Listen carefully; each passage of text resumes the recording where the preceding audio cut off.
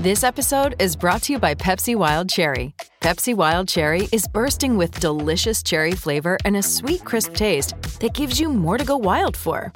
Getting wild may look different these days, but whether it's opting for a solo Friday binge watch or a big night out, everyone can indulge in their wild side with Pepsi Wild Cherry. Also available in Zero Sugar. So grab a Pepsi Wild Cherry and get wild.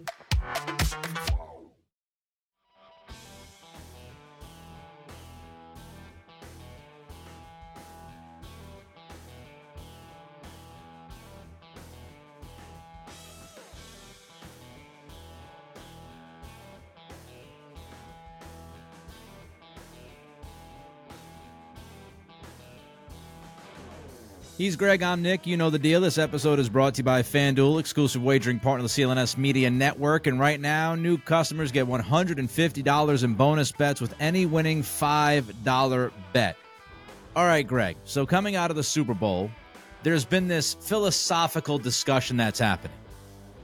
If you're a team that's looking to build, do you build with the quarterback first and find that guy, or do you address the ensemble first before getting the quarterback? Where do you land on this discussion, and why do you land where you do? So, Nick, I think I would have to say it depends on what resources you have available. I mean, if you're one of these teams, I can't even think of one, but let's just say a team that doesn't have a first-round pick, doesn't have a quarterback, doesn't have the resources, then I might look at building the team first. I mean, you really don't have any other options. I mean, because you're going to have to put a lot of resources into trading up into the draft. Say like the 49ers Trey Lance trade, which didn't really affect them. It was like a speed bump for them because of, the depth of the organization that they had built.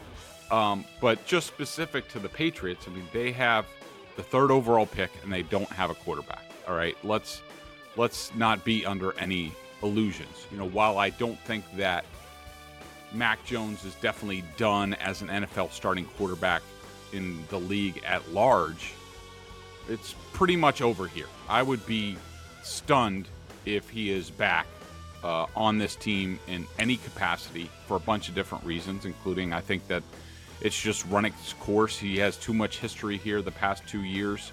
I think that he lost the confidence of players and coaches, including a lot of the holdover staff and head coach Gerard Mayo. I don't think there's a lot of support for Mac currently in the building. I don't know if there would be if Bill Belichick was still here. So Mac is gone.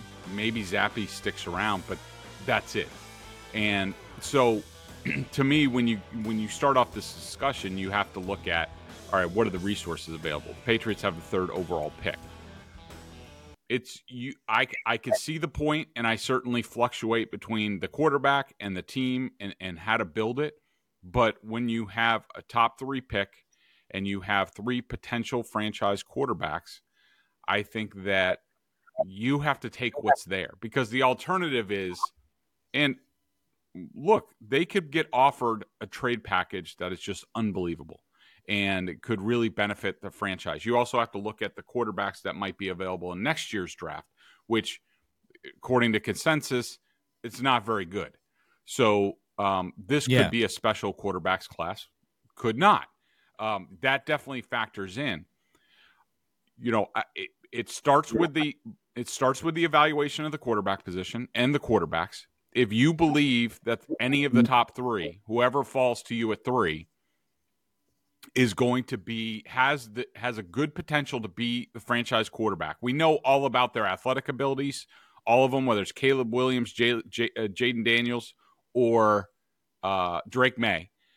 They have unbelievable athletic ability. They all have great arms. They can all make plays off of platforms. So as far as that and the stuff we talked about in the last podcast about the secondary reaction plays, they have that. Now, these guys are all underclassmen. They haven't really gotten their hands on them yet.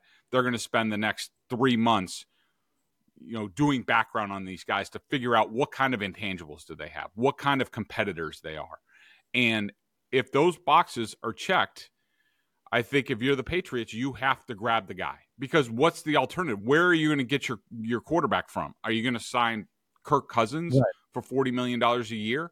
Are you going to sign Justin Fields or trade for Justin Fields and send, I don't know, a third and a sixth to the Bears for what? For 1 year of control? The guy could walk after a year. I mean, yeah, you could franchise tag him, but that doesn't sound very good. So you have to look at all the different avenues available to you. And I just think the Patriots, where they are, if they like the three quarterbacks, I think you have to draft the quarterback and then say, okay, how do we build around this guy, and use your cap space? Well, they will already have used the cap space, but trades, everything available to you. I think that's the route you have to go, just because they're at number 3 and you might not get this opportunity again. Before I give you my thoughts, I just want to ask a question based off of what you just mentioned. Free agency. All right, let's say free agency comes and goes.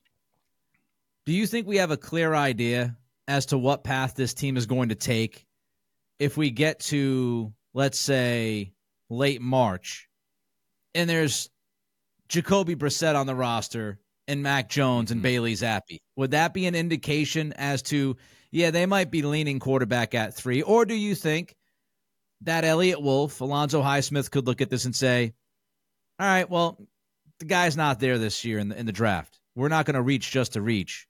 We think Jacoby Brissett could be the quote-unquote bridge quarterback for the next year or two. Do you think we get any indication as to how this team acts in free agency as to what they would do in the draft?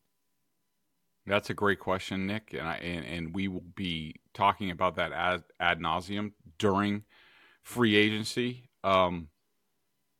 If I'm the Patriots, I have to prepare for every scenario. I want to have every option available to me come the draft.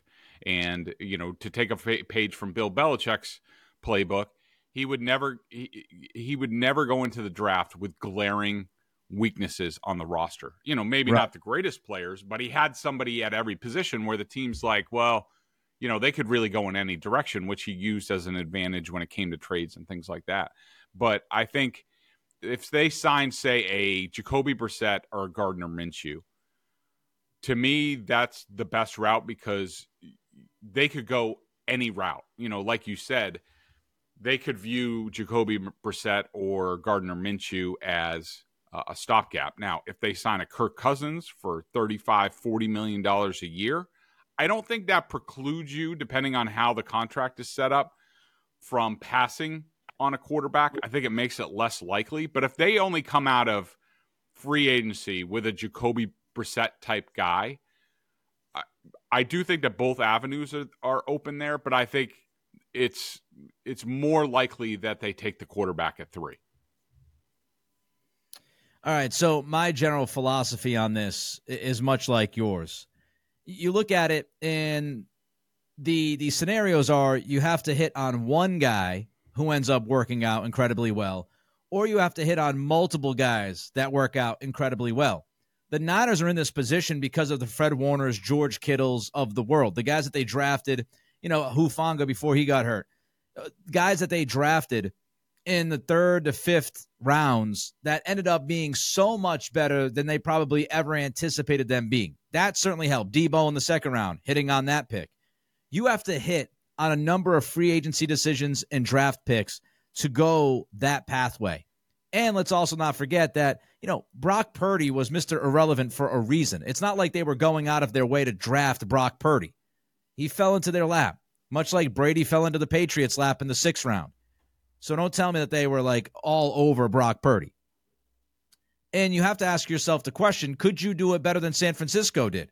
San Francisco made a lot of, again, great picks, but they also made a lot of smart decisions with some of their other moves in free agency, and they were willing to spend money and get creative with the cap to keep pushing things, like bringing in Hargrave when they didn't necessarily have to. The other side of this, Greg, is stuff that you mentioned, right? The quarterback position within itself. If you believe that the guy is there at 3 that could change the projection of your organization for the next 10 to 15 years, you have to take him. If you don't take the quarterback, if you love the guy, if you believe that he can be a true franchise quarterback, then that is a dereliction of duty. You're doing it wrong because you're not going to have this kind of opportunity always. This is the highest draft pick the Patriots have since going back to Drew Bledsoe 30-plus years ago. So it's the opportunity at number 3 to land a special quarterback. And people might say, oh, well, Nick, you can get your quarterback in different rounds. We've seen that before. Yes, but as you move on in the draft, the probability of landing that guy in those rounds, it gets less and less and less. And so I think, if you pass this up, there's no guarantee that you get somebody better. At any point, it's very difficult to find the next guy. So if you pass up Jaden Daniels or Drake May, everybody looks at it and says, well, what if you blow the pick? Well, what if you don't make the pick? That guy ends up being a stud, and then you're stuck in quarterback purgatory for the next 8 to 10 years. That sucks too. You have to take risk. Everything is risk. The draft is risk. If you feel like that guy can be the guy and you love him, then you take him. If it blows up in your face, then so be it. Yeah, Nick, I also I think we're on the same wavelength here. I've also heard the debate, and I heard Tom Curran, he might have just been making the argument, but Tommy talked about if you don't have the team, are you going to break the guy? What's the point of having a quarterback? Let's say the Patriots are in total rebuild mode and they take Drake May at number 3, and the argument could be made you're doing more damage to the quarterback. To me, I sort of reject that line of thinking because it's up to the coaches to figure out the best way. Look at Patrick Mahomes. John Dorsey, who was the GM at the time, traded up about 13 something spots to get Patrick Mahomes. Took him over Deshaun Watson. There was a bunch of controversy at the time that was a poor pick. They had Alex Smith at the time. They were winning games, and I don't think Alex Smith was making huge money, but they made the decision to they drafted Patrick Mahomes, and he basically sat for the first year. And it's up to the coaches to put out the best plan to develop that guy. Now, there's different ways of doing it. You look at, Troy Aikman, Andrew Luck. There was another one, Peyton Manning, Troy Aikman, and Andrew Luck. These are guys who came in as top draft picks, and they got beat to hell the first year, and they stunk. They won 1-2 games. Peyton Manning threw a bunch of interceptions his rookie year on a really bad Colts team. And, Andrew Luck's probably not a great example because that beating helped probably retire him early. They just never got the offensive line figured out. But, those guys took their lumps. Now, can everybody do that? No. Do I think Jaden Daniels can do that given his build? No. But if you think that's the way to go, then that's the way to go. If you think sitting him for a year, part of the year, what have you, until the team gets better and learns the new scheme under Alex Van Pelt, then that's the decision. So that's a coach's decision. That's Gerard Mayo's decision, Alex Van Pelt's decision on, once the personnel department gets them the quarterback, what's the best path forward for them? And I would hope that they would look to 2025 and beyond and not be obsessed about 2024. And so, I don't think you can look at it and say you're going to break the rookie quarterback. You could look at, David Carr and say that's what happened to him. That was a expansion franchise. That was different. But I think that they're two separate discussions for me. Picking the guy and then developing the guy. And there's no question that a franchise has to hit on both or else they're in trouble. Yeah, there's no rule that you have to start the guy in year one. Of course, most teams do that because of the rookie scaled contract, more bang for your buck, yada, yada. But there's no hard, fast rule that, you drafted Jaden Daniels at 3, that dude better be playing week 1. I think all fans, I would hope, that all fans would rather have a quarterback that is ready instead of rushing somebody, throwing them in the mix, and then that backfiring and ruining that player's career. So there's no rule with that. And I would just simply look at it this way. If you're looking at Marvin Harrison Jr., a lot of people mention him. And I know Marvin Harrison Jr. is beloved. Look, the guy's a stud. I've seen him play a ton of games. He's really good. We get it. But when you're looking at this and you say, all right, the next 5 or 6 years, would you rather have Jacoby Brissett / Gardner Minshew and Marvin Harrison Jr., or would you rather have a bona fide QB1 and let's say Adonai Mitchell from Texas, or one of the other receivers that you could get in the second round who, are really good because wide receiver is super deep in this draft?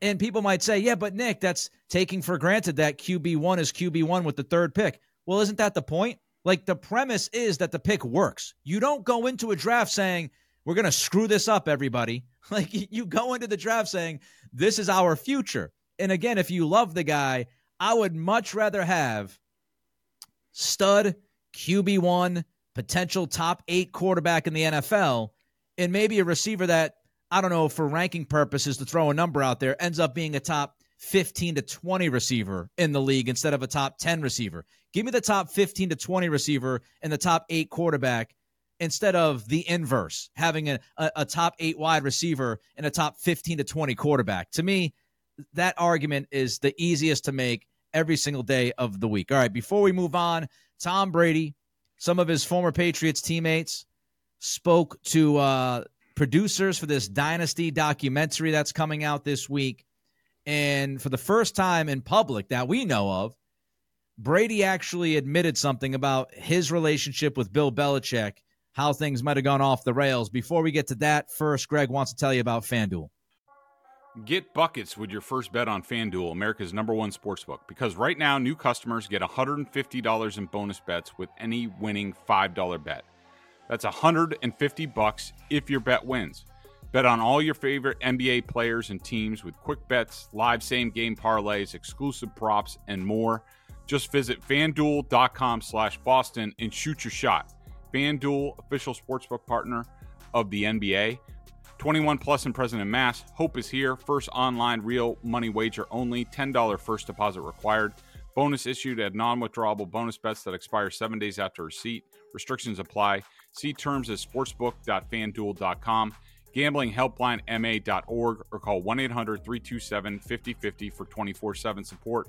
Play it smart from the start. GameSenseMA.com or call 1-800-GAM-1234. Nick, real quick, just to follow up what you're talking about, and that's a good point to bring up the wide receiver and Marvin Harrison Jr. Because I know I'm sure there are people out there who are like, they hear generational receiver and they want to grab them and all that stuff. Sorry, nope, no how. I'm not doing it. What's the best case scenario? Say he's Calvin Johnson. Say he is great and he's not even as big as Calvin Johnson. I think he'll be highly productive. But what did Calvin Johnson ever win? Love Justin Jefferson, best wide receiver in the game. What's he won?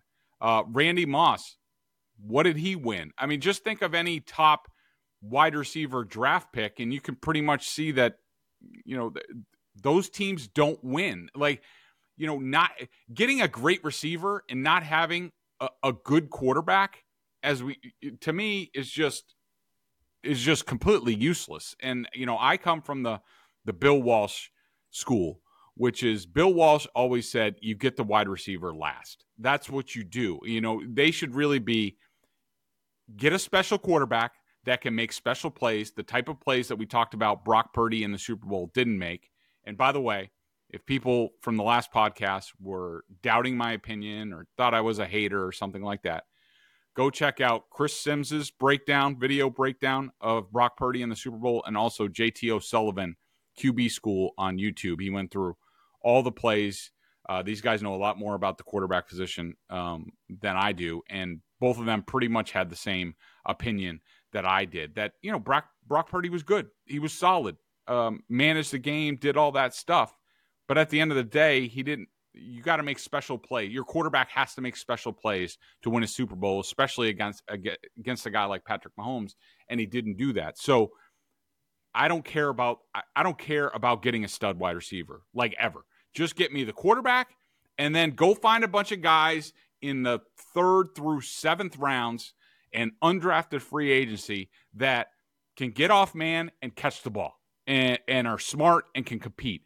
Go find those guys, and then I'll be cooking with gas on offense.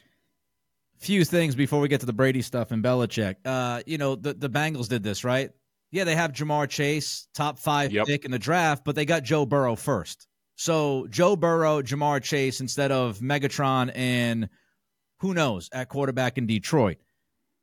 I also think you look at Green Bay, Greg, and it's funny. You've got Elliott Wolf, Alonzo Highsmith, 2 guys that worked in that operation for a number of years together. And look at what Green Bay has. Green Bay, Romeo Doubs, Christian Watson, Wicks. These guys are not guys that were picked in the top 10, top 15 in the first round. The reason why those guys are playing so well is because, guess what? They drafted a quarterback in the first round. They developed him, and now Jordan Love looks like he is absolutely ready to be a QB1, which makes those other guys better. So just look at some of those examples around the league. Finally, I would say wide receiver is actually 3rd on my list. For the people that talk about Marvin Harrison Jr., I would rather go tackle than wide receiver. I think your top 2 priorities right now, quarterback and offensive tackle, and then get to the receiver. Like, you need your QB and you need the big guys up front to be able to protect that quarterback. That is what you should be focused on. Wide receiver, lots of opportunities to get those guys, even though I think Marvin Harrison will be damn good. I also think people are underestimating the gap between Marvin Harrison Jr. and somebody like Malik Neighbors and Rome Odunze.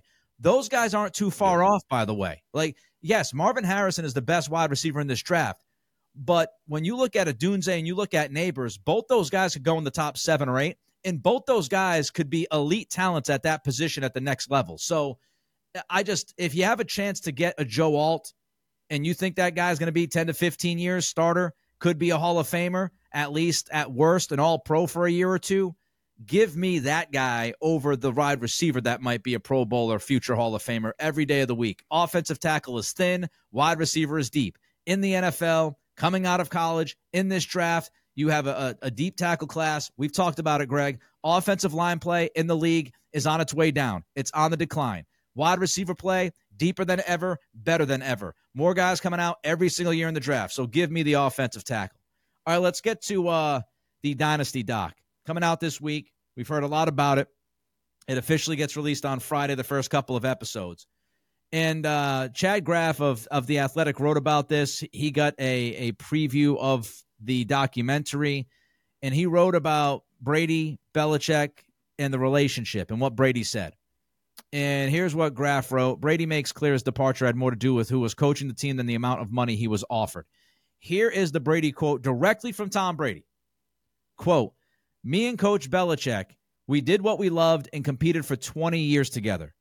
But I wasn't going to sign another contract in New England, even if I wanted to play until I was 50. This is the moneymaker. Based on how things had gone, I wasn't going to sign up for more of it." And there are other players, Greg, if people think this is just Brady being angry because he didn't get paid and he's being petty. Other players in this documentary talking about playing for Belichick and how difficult it is and was. Matthew Slater says, quote, "It was brutal," unquote. Gronkowski describes pulling up to one Patriot place and not wanting to get out of his car to go into work. Wes Welker compared Brady to an abused dog for continually going back to work for Belichick. Your thoughts on this, Greg? Unbelievable from Wes Welker, who, I think we all know has no love lost for Bill Belichick. Yeah. I think my general comment, I just chuckle a little bit because, our buddy Jerry Thornton over at Barstool, wrote a post about this, and his headline was "Tom Brady opens up about why he left New England, and it sounds like things were even worse than we all thought." Really? We all? I mean, sorry, but a lot of us were reporting this stuff in real time as this was going on.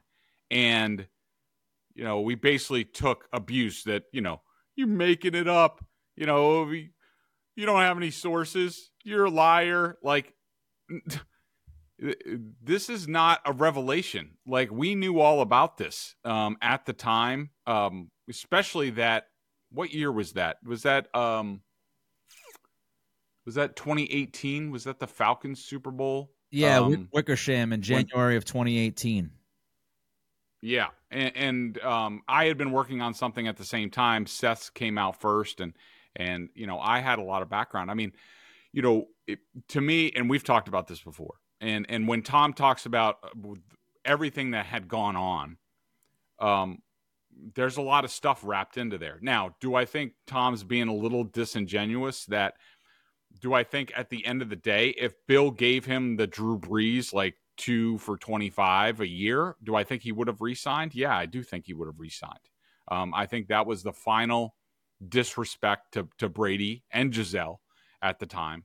But this all goes back to, the drafting of Garoppolo was one thing, and Bill's comment about, we all know Tom's age and contract situation. By the way, I really wish Kraft would have used that line at some point after Belichick.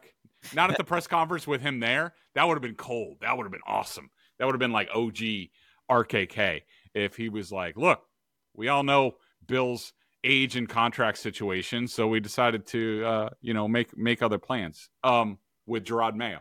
But aside from that,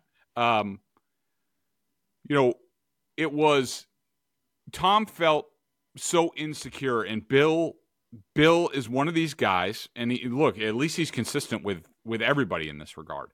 But he doesn't have the side where, the soft hand where it could be like, all right, he's doing this to the player, but he's really being like, look, you're my guy. You're doing a really good job. I know I'm being hard on you, but just keep doing it. You're really doing a good job for us. He never says any stuff like that.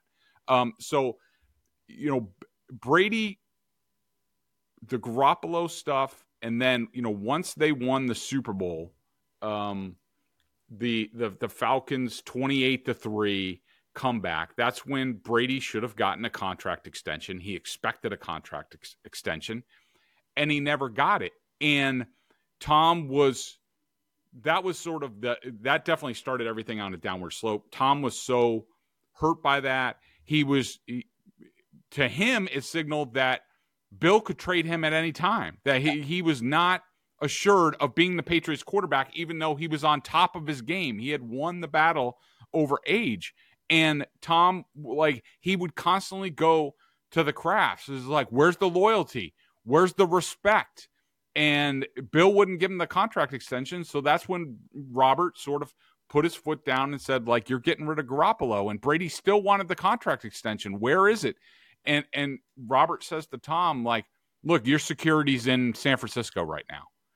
And that just wasn't enough. And so I just think all of that, the constant disrespect to Tom, finally, at the later stages of his career, he finally had enough of it. And I'm glad that he's saying something about it now. I'm glad they're being truthful about it. But this is not new news. The people in the know, we all knew this stuff a long time ago. People just didn't want to hear it. Hey, it's Kaylee Cuoco for Priceline. Ready to go to your happy place for a happy price? Well, why didn't you say so? Just download the Priceline app right now and save up to 60% on hotels. So whether it's Cousin Kevin's Kazoo Concert in Kansas City, go Kevin, or Becky's Bachelorette Bash in Bermuda, you never have to miss a trip ever again. So download the Priceline app today. Your savings are waiting. Go to your happy place for a happy price. Go to your happy price, Priceline. There's so many thoughts, and I just did a podcast on this morning, so if people are interested in my full thoughts on it, you can check it out, Nick Cattle Show, that podcast, YouTube channel, Nick Cattle Show. But just a couple things, Greg. People might look at this and be like, oh, Brady was just being a diva. He just wanted preferential treatment. Number one, put yourself in Brady's shoes. And I know it's very difficult, pro athletes versus, quote-unquote real life. But imagine the job that you do, whatever it is. And you are the best at your job. You're not only the best at your job in your office or at your building, you're the best at your job in the country. And you've been working this job for 20 years. And you've had the same manager for 20 years. And every day you go into work, that manager is a hard ass. Every day you go into work, that manager treats you like it's your first day on the job. You tell me under those circumstances that you would be totally cool with it, not be frustrated, not be infuriated, not be wondering, what the hell? Have I not proven myself to this guy? Have I not done enough for this company? So just look at it from that viewpoint, not the pampered athlete. Also, the teammates in this doc, they tell you their viewpoint is that this was on Belichick, that Belichick treated Brady like crap. And they don't think Brady was looking for preferential treatment. And that's really what matters. It doesn't matter what you think. It matters what the rest of the team thinks. They did not believe that Brady was looking for more than he should have been looking for. And it's just Belichick, his unrelenting approach, Greg, for 20 years. And as you said, consistency, stability, some of that is good.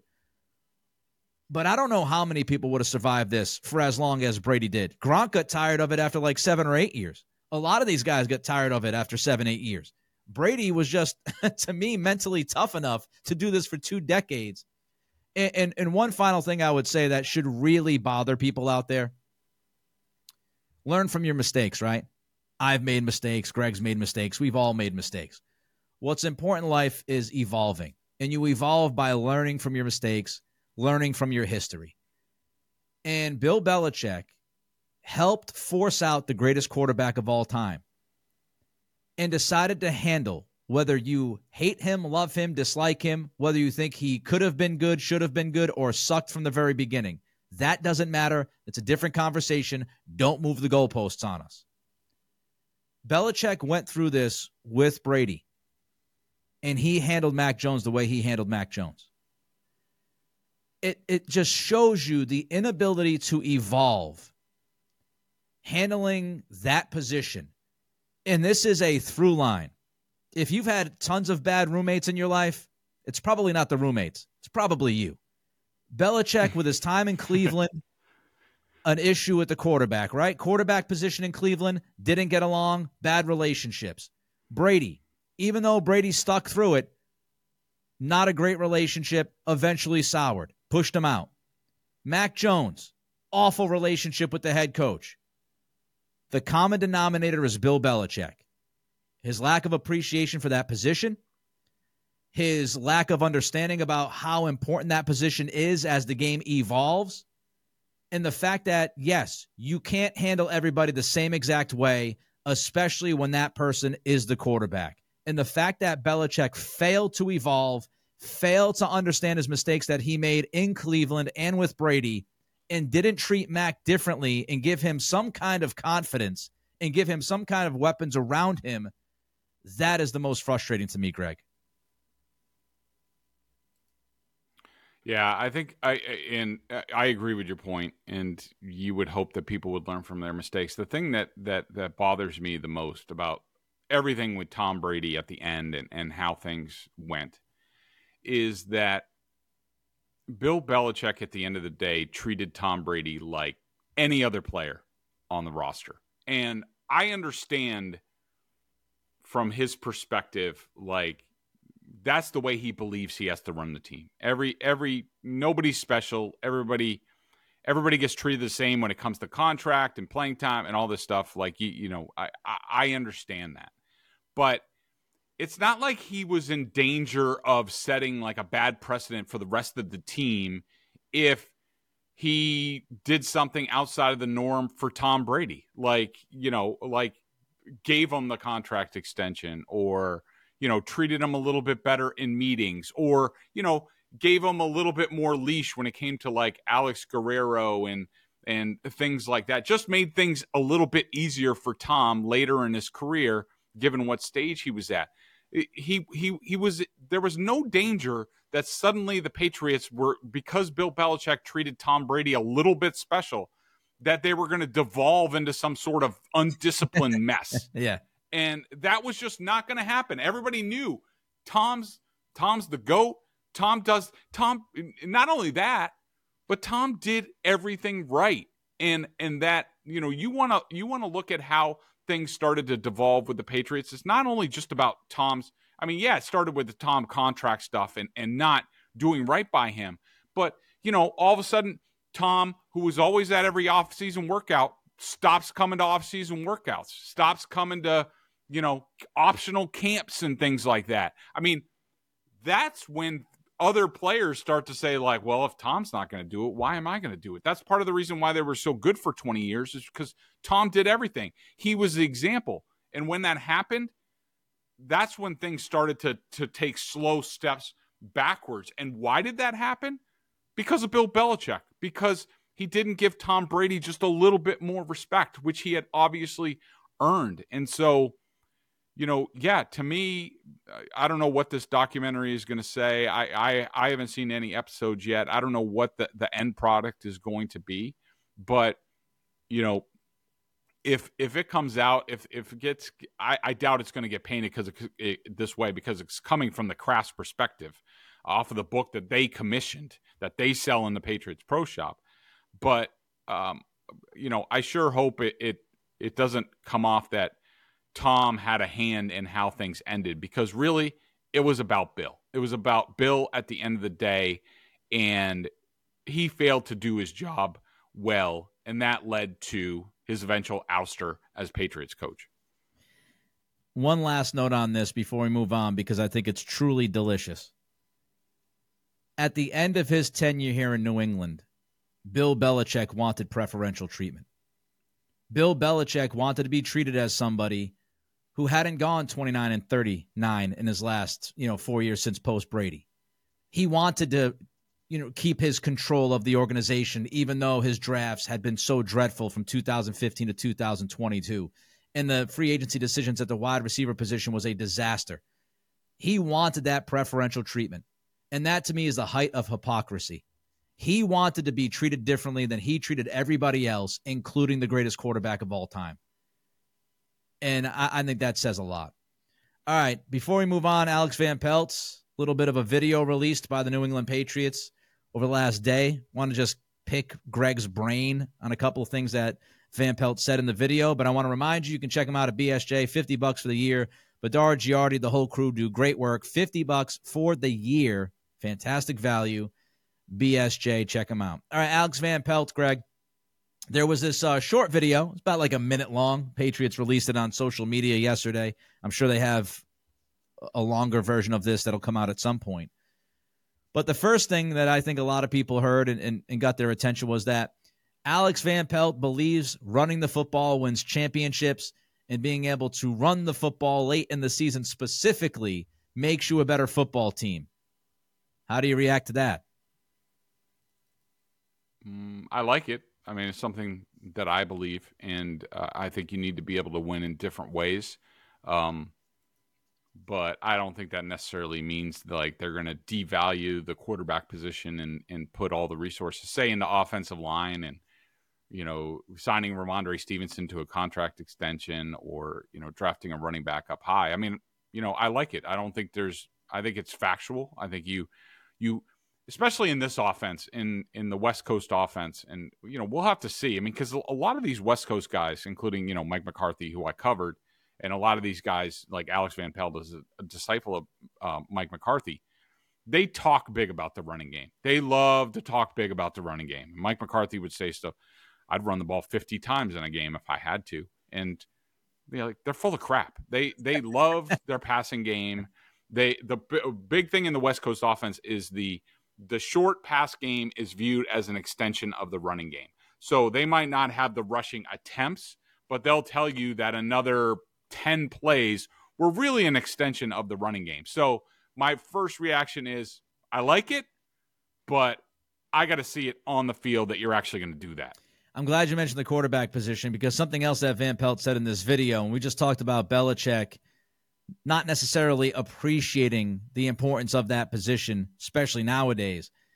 Van Pelt did put emphasis on the quarterback. And, Greg, I wrote about this at Boston Sports Journal. I think it was last week or the week before, my column on Friday. Just the idea that the Patriots, this staff and the idea of this staff is really focused on quarterback. Ben McAdoo, Alex Van Pelt, those two guys, their history working with that position. You bring in a devoted quarterbacks coach to work with whoever you have. There's been a lot of effort within this coaching staff early to pay attention to that position. And Van Pelt in this video said, if you can make the quarterback successful, oftentimes your offense is successful. So I just think that underlines how this coaching staff is going to approach quarterback versus the last coaching staff. Yeah, absolutely. And this is another sort of Mike McCarthy trait that I assume he's going to bring over is, and the rules are a little bit different now, but one of the things that Mike McCarthy was known for in his time in the NFL, even before he became Packers coach, was these off-season QB schools or QB camps. And it's more like, it's wrapped into OTAs now and that sort of thing. You can't really do it the way Mike used to do it. But they were huge on developing the quarterback and working with the quarterback and making sure that they had enough resources in terms of a QB coach, the head coach, an offensive coordinator. They have McAdoo as well, who's done a lot of this stuff. And so, I love that they're not just like, just look at the way Belichick would do this. I mean, without McDaniels, he basically left Mac Jones on an island by himself to fend for himself. And we saw how that went. That will not happen with these guys. That will not happen in the West Coast offense ever. The quarterback is the jewel, and they understand that they have to nurture that player, and they will do that. The final part of this is that Van Pelt said something along the lines, I might be missing a word or two here, but paraphrasing, if the scheme doesn't fit the player, what good is the scheme? You've got to play to a player's strengths. And I also think that shows us, Greg, the difference between West Coast offense and what this coaching staff is looking at philosophically, because we went over this for years. Earhart Perkins was Earhart Perkins, right? And we saw guys come in, they couldn't fit the system. Oh, well, you're screwed. You stink. Sit down. But here's Van Pelt saying, hey, if the scheme doesn't fit the player, scheme doesn't mean anything. We got to play to the strengths, and we got to hide the weaknesses. Yeah, I mean, I think that I think that's great. Again, it's another lip service sort of thing. It's nice to talk about, and I think he believes that, but, let's see it in action. And also the other thing that you have to know about Alex Van Pelt, back to what we were talking about with the quarterback position, this is a guy who grows very close with his quarterbacks. And there are some rumors that McCarthy didn't like that in Green Bay, that he was extremely close with Aaron Rodgers, and that's part of the reason why they parted ways. So, I just want Alex Van Pelt focused on the offense as a whole, and obviously the number one thing, and bringing it back to what we talked about at the start of the show about, do you draft a quarterback at number 3 or not? The big thing is when you get the quarterback, and I don't care where it is, now the next thing that you do is, all right, how do we build this for the quarterback to make him successful? And it sounds like those guys have that at the forefront of their minds, and now we just need to see if they follow through with it.